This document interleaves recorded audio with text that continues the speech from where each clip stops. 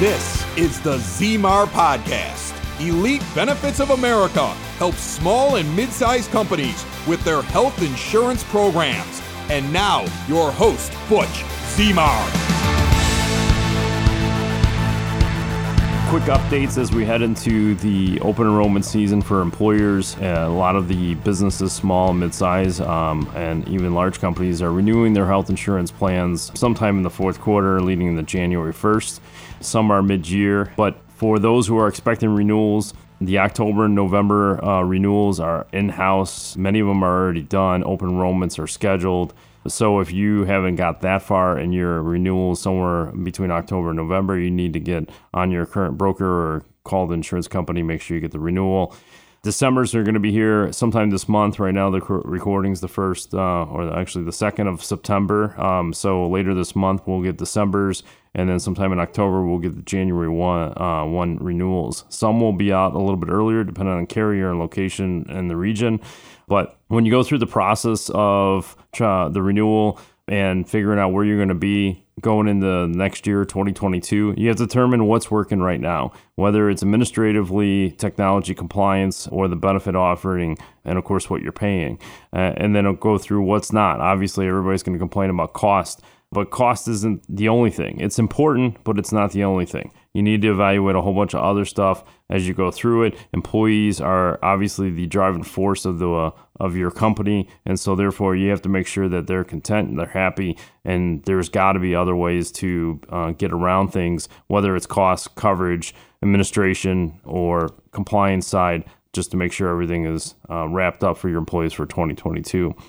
You need to see if there's better options. You may end up staying right where you're at. Many of our smaller clients definitely do. The issue is not knowing whether or not there's something better, because you could be with the same carrier for several years and find out you could get something similar. It may have some trade-offs, but it could give you some savings that you're looking forward to. It may give you access to certain hospitals that you didn't have before. So just by having that second look, just at least puts your mind at ease that you're doing your due diligence. Some things to consider for this open enrollment period, especially in the year of COVID. A lot of companies moved to electronic onboarding and benefit administration last year, but a lot more are going to continue to keep moving to the electronic basis. It minimizes tons of time, not only for your staff, but the broker you're working with, and minimizes the amount of time that it takes for the process, the applications, and get access to the data. Plus, there are times where when we're doing paperwork, the employee didn't fill out all the paperwork right, and then we're chasing the employee, or there's an assumption of a waiver and that we have to get confirmation of the waiver, and there's all kinds of stuff. Whereas an electronic benefit administration system, they have to elect or waive coverage as they go through the process, and we'll get notifications if they're in the middle of it and never completed it, and we can send reminders. But they have to complete all the applications for all the products available in order to complete the application process. Deadlines, there's definitely deadlines. You have to make sure that you not only get the renewal done, if there's any plan changes, you have to get the documentation in time to the insurance company. And then, of course, the open enrollment status or open enrollment for the employees, giving them enough time to take it home and talk to their family. And then obviously picking a plan and getting the paperwork back to the broker, or back having the enrollment process completed and submit it to the insurance company in time. You could avoid last-minute anxiety if you plan early enough. You could technically actually do open enrollments in October and November for a January 1st start date. You don't need to wait until December to do it, but a lot of employers will do it the first couple weeks of December, get everything processed the last 2 weeks, and temporary insurance cards in hands by January 1, and then insurance cards to follow by mail. But these are all the things that you definitely have to start asking questions for, and setting parameters around and deadlines so that everything moves as efficiently as possible, so that no one's scrambling at the last second. If you own a business, Elite Benefits of America wants to remind you that health insurance open enrollments are either happening now or coming very quickly. And this is the time to review and implement a healthcare plan to make or keep you as the employer of choice. Deadlines for open enrollment range between November 1st and January 1st. Get ahead of the curve. The Small Business Special Enrollment Period, part of the Affordable Care Act, now allows employers with 49 employees and under to offer health benefits without contributing a dime to the employee plan. Help your employees save money on taxes with health insurance they're already paying for with their hard-earned dollars. Butch Zemar from Elite Benefits of America wants you to reach out to him today. Visit elitebenefits.net or call 708-535-3006. Today I have Chip, is it Preter? Preter, yeah. Yeah, and so he is a trademark or patent attorney. He'll get into more depth exactly what he does here in a minute, and then we'll have a discussion how to protect some small and mid-sized companies. Thanks for coming to the show. Yeah, I appreciate it, Butch. I know you reached out to me a little while ago about doing this, and I was excited. This is going to be a good time. Yeah, fantastic. Can you give our audience just a little background on what you do? And obviously you're in Chicago, but what you do for small and mid-sized companies? Sure. As you mentioned, my name's Chip Preter. I'm an attorney at Ehrenberg, Golgan, Davis & Garmissa here in Chicago. It's a business firm, and I'm one of the partners here in the IP group for intellectual property, and we focus on protecting companies and individuals' intellectual property that consists of trademarks, patents, copyrights, trade secrets, and trademark service marks. So it's basically the entire pool of what people can end up protecting when it comes to their intellectual output. And basically what it does for small businesses is, every day you're out there promoting your business, you're creating new products, you're trying to bring in new customers, and the intellectual property is basically the information that is being created behind the scenes and then pushed out to the customer. So if it's a trademark, it's your brand. If it's a patent, it's covering the actual structure or the design of a product that you're putting out there. Trade secrets might be your customer lists or your methods of operation or manufacturing, something like that. And copyrights cover anything that you've reduced to a tangible medium. So if you put out a podcast, or if you've put out pictures or your website, those are all subject to copyright. So we help protect all of that to make sure that people aren't taking it or that people aren't confused, and so that you capture that value that you're creating it anyway. You're always going to be pushing out your brand. You're always going to be developing new products, and so the intellectual property is there. It's just whether or not you're actually capturing and protecting it. So a lot of companies, years ago, when I wasn't even really in business for myself, it was right after my military venture, moving into the small businesses. They mentioned this thing called the poor man's copyright. And can you elaborate on what that is, and then what it's not? And because I do know there's limitations to that, but I know a lot of small businesses have mentioned this throughout the years, even to me. Yeah, essentially the copyright statute is very, very broad.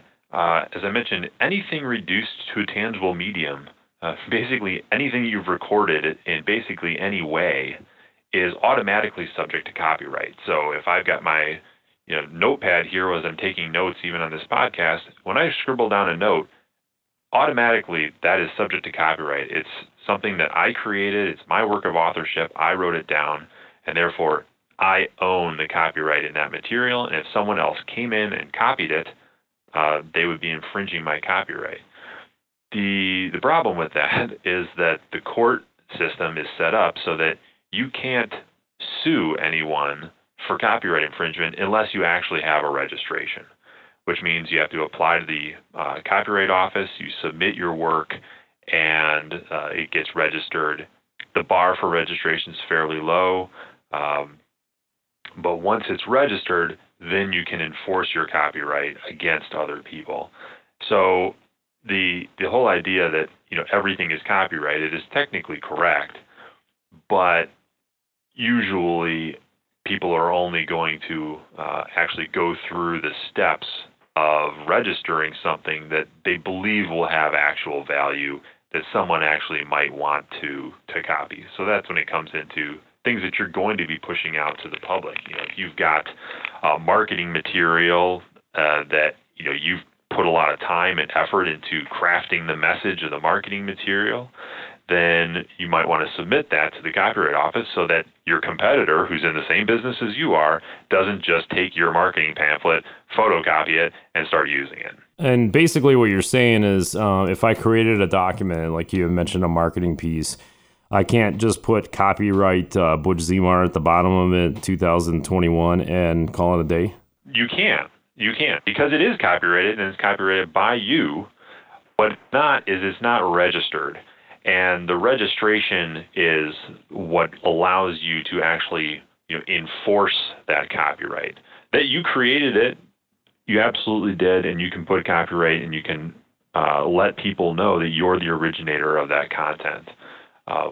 The registration is really there for the enforcement of the copyright. So if somebody tried stealing any marketing material on a small business or something that could be related to a product, if it's not registered, it'd be super hard to actually enforce that copyright. Is that correct? Well, sort of, yeah.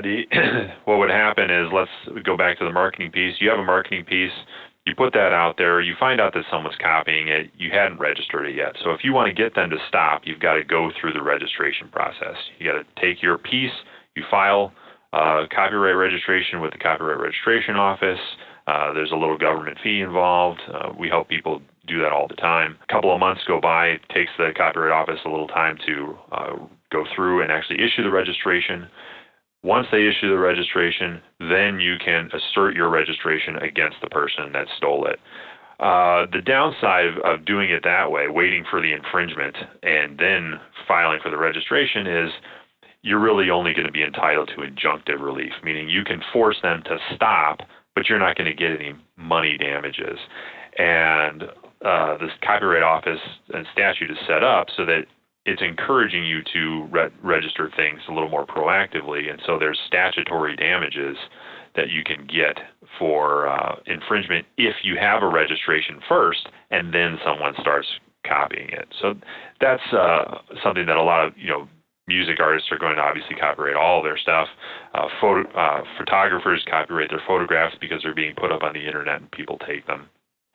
But when you register, and then someone steals your copyrighted material, you can say, hey, I'm entitled to my statutory damages, which can be substantial, and you don't have to prove that you were ever damaged at all. So it's just a little more powerful and beneficial to be a little more proactive. There's obviously a process that business owners need to walk through. You brought up music, so I come up with this small little, we'll call it a riff, and say, okay, I want to copyright this because it's mine. And then there's a process that goes along with that because, there's so many lawsuits with music because there's so many variables that come into play of how close one sounds versus another, and we don't need to get too in depth there in the engineering side of it. But what's the process, I guess, business owners should go through, whether they're trying to copyright something such as the music or they're trying to patent a product that they're trying to bring to development and they're in the middle of that development phase, and how do they make sure they're not infringing on somebody else? Yeah, those are a couple of big differences. So the copyright is, once you create your work, you can file it with the Copyright Office, and there's a procedure. It's basically filling out the forms, necessary forms to do that. We can do it online. Usually when we're working with our clients, they submit whatever their work is to us, and we go through the process. We converse with the Copyright Office, and if there's any kind of issue along the way, we help resolve it by discussing with the copyright examiner what the issues might be and getting those resolved so the copyright gets through. Patents is a little bit different. A patent system is very rigorous. You have your design, whatever the invention is, and it is a dialogue then between myself and the inventor over what is the overall invention. If you have this machine that you're looking to patent, there's going to be pieces of it that are new and different, novel, not obvious to whatever came before, and it's a process of writing up a document, which ends up being the patent, discussing what that is, and with reference to drawings and a description of what the whole invention is, and then some very specific paragraphs defining what the invention is, and that gets submitted to the Patent and Trademark Office, and then there's a lot of back and forth between the patent attorney and the trademark or the patent examiner to usher that through the system. And people always say, well, I want to patent something. I want a patent. Well, it's difficult because it has to be new, novel, not obvious. And you think there's, the patent system in the United States has been going on since the inception of the country, and there's only been about 10 million or so patents issued. So, they don't hand them out like candy, even though it seems like it sometimes. You see some big companies have thousands of patents issued. Well, yeah, but they're doing millions and billions of dollars worth of research and development into those new products. So, and obviously attorneys that work with this, such as yourself, have to have some type of technical background. I don't know if that's the exact term for it, but they have to have something. And then your undergrad was in electrical engineering, and I'm actually curious of why you picked electrical engineering over maybe other engineering backgrounds or other things that would relate to what intellectual property attorney would need in advance. Yeah, you're absolutely right. You have to have to be a patent attorney or patent agent, which is similar, and file things with the patent office, converse with the patent office, and to work with the inventors. You have to have some type of technical background, whether it's an engineering background or a hard technical background like physics or chemistry. And for me, I chose electrical engineering. I was interested in it coming out of high school. I just liked the electronic components, how they worked. It was always sort of a fascination of, well, how does how do these electrical signals actually work in those chips to produce the end result? How does that TV work? How does that phone work? How does my DVD player shoot a laser and end up reproducing an image? So I was interested in that kind of thing, and that's how I got into electronic engineering. And that basically informs my ability to talk on a competent technical level with inventors. And so I'm siloed into the mechanical, electromechanical, electronic area.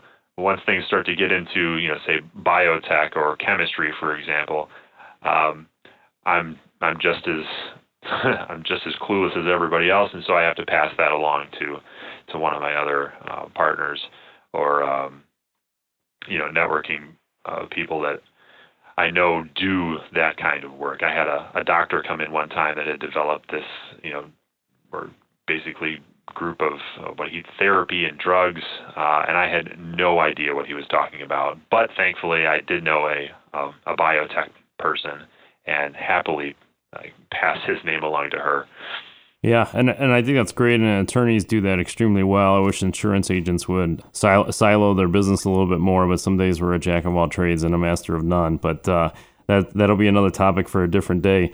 One thing I do want to bring up just for our audience, and I thought it would be fun, is that sometimes trademarks can get a little bit off the beaten track, and some things get approved and some don't, and that's what the registration office is for. And one of your LinkedIn's posts, even though it was a while ago, that you thought it was interesting that Ohio State was trying to register the word so they could do the Ohio State, and I don't think it got anywhere. But yeah, well, first talk about trademarks. I think that for the small and mid-sized business group, trademarks is one of the most valuable pieces of intellectual property that you can have. It's also sort of a low-hanging fruit. You're out there pushing your business and trying to get them in front of people's minds and have your customers be repeat customers.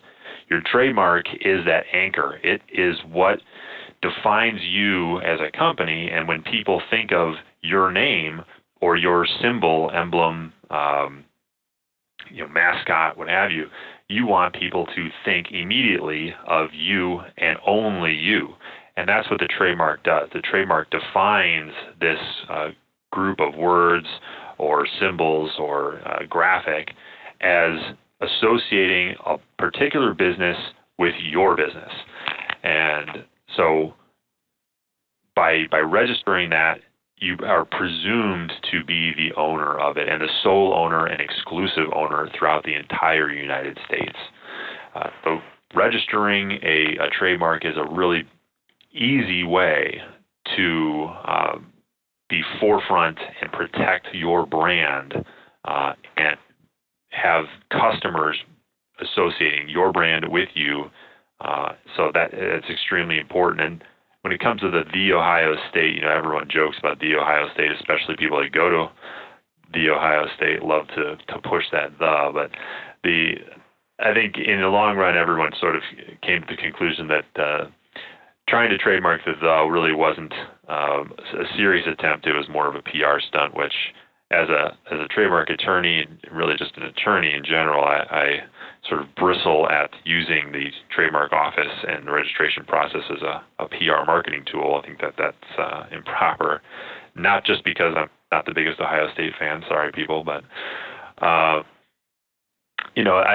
it came down to what is a trademark really for? And the trademark is supposed to be a source identifier so that when people see the trademark, they think of you.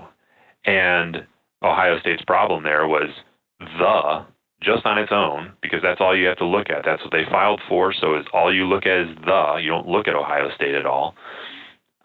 When people see the word "the" on a shirt or in association with a school, do they think of the Ohio State? No.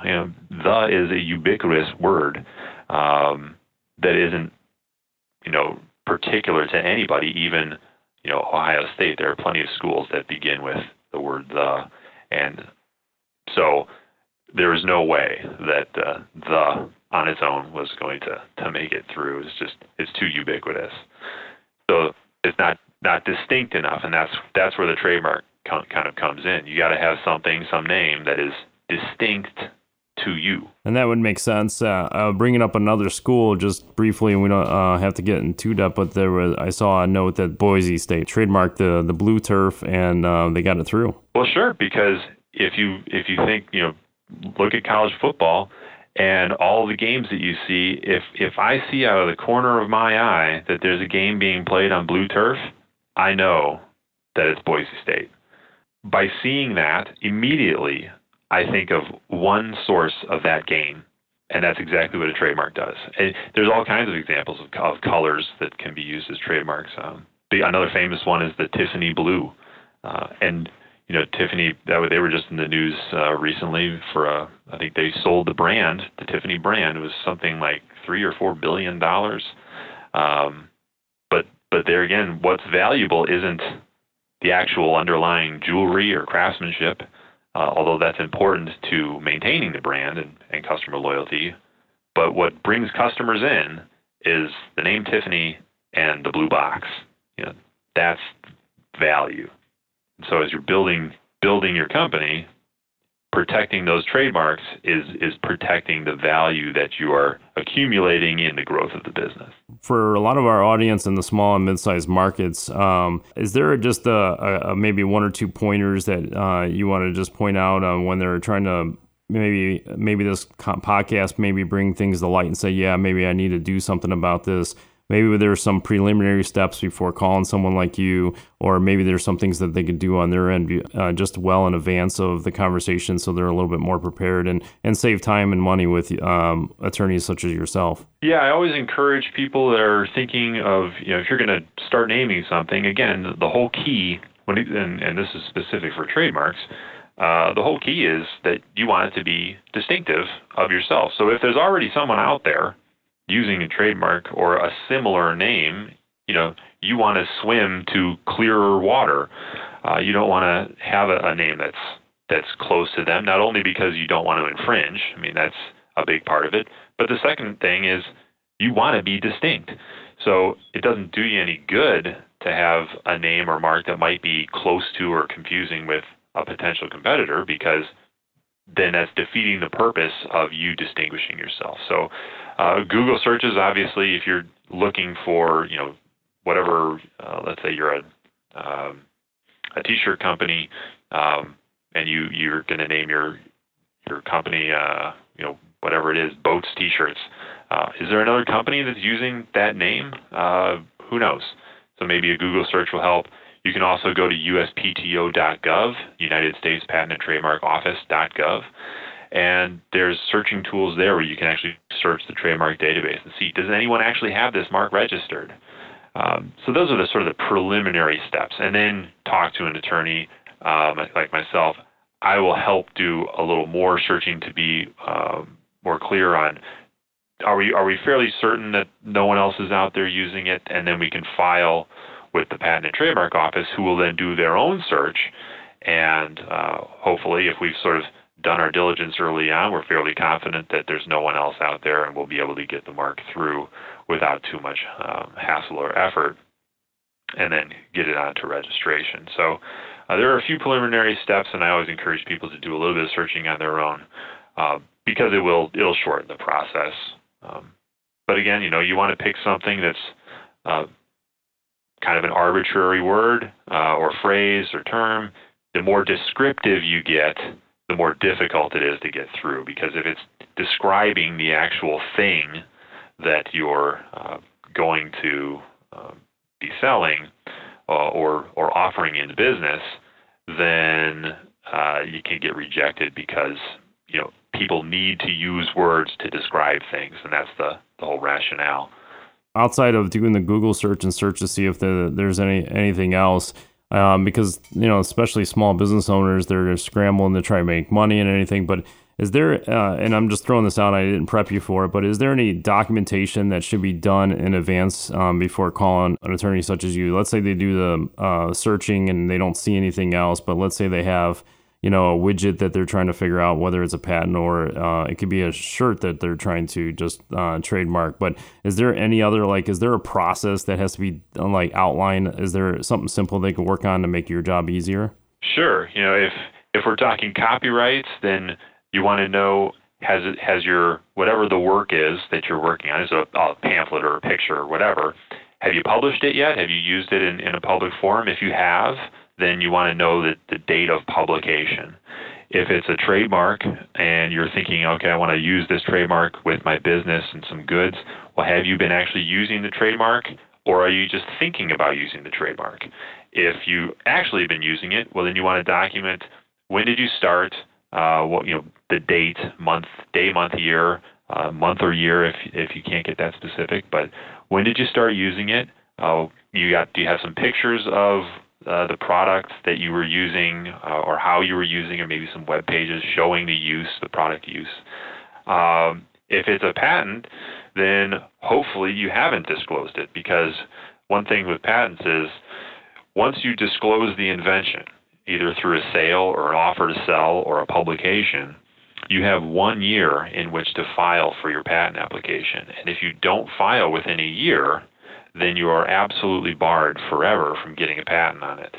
And the better practice is to file for your application before you publish it or disclose it publicly in any way. And the reason for that is the American system is called the first to file system, which is the first person to put their patent application on file in the patent office is assumed to be the inventor.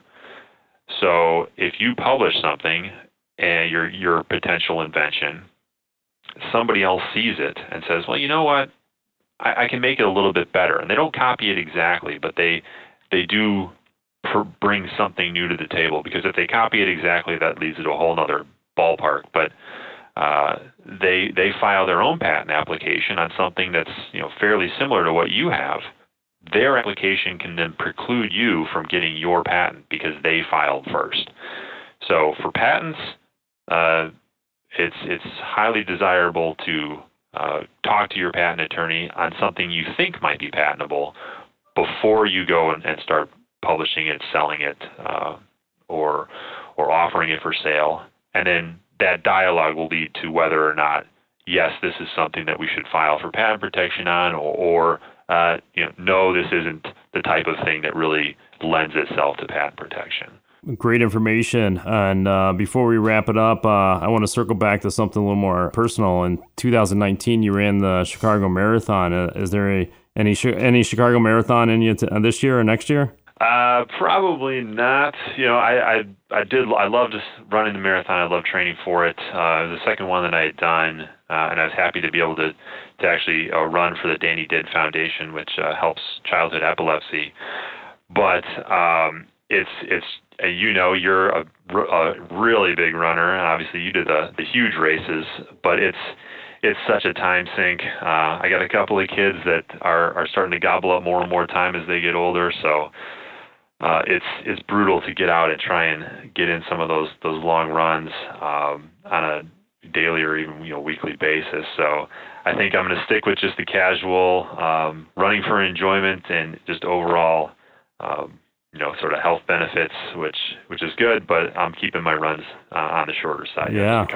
I got mine coming up, 50-mile run. I think it's the weekend before the Chicago Marathon. Last year I was scheduled to do both, but then they postponed both. And so this year I'm just doing the 50-mile run. And yes, the training, 4 a.m. run starts on the weekend for the long runs make you a little bit more tired in the Saturday or Sunday evening when you're hanging out with the family. But somehow you fit it in when it's a goal, and I still want to get to 100 miles, so I got to keep the training up. And then once I'm done with that, I think I'm going to side with you. But obviously, we went through a whole bunch of stuff for companies nationwide. I know we're focused on small and mid-sized companies, but you do large companies as well. And so, if anybody needed to get in touch with you to have a free consultation, or even just to talk further about anything that we discussed on this podcast, how do they get a hold of you? The easiest way would be you can send me an email.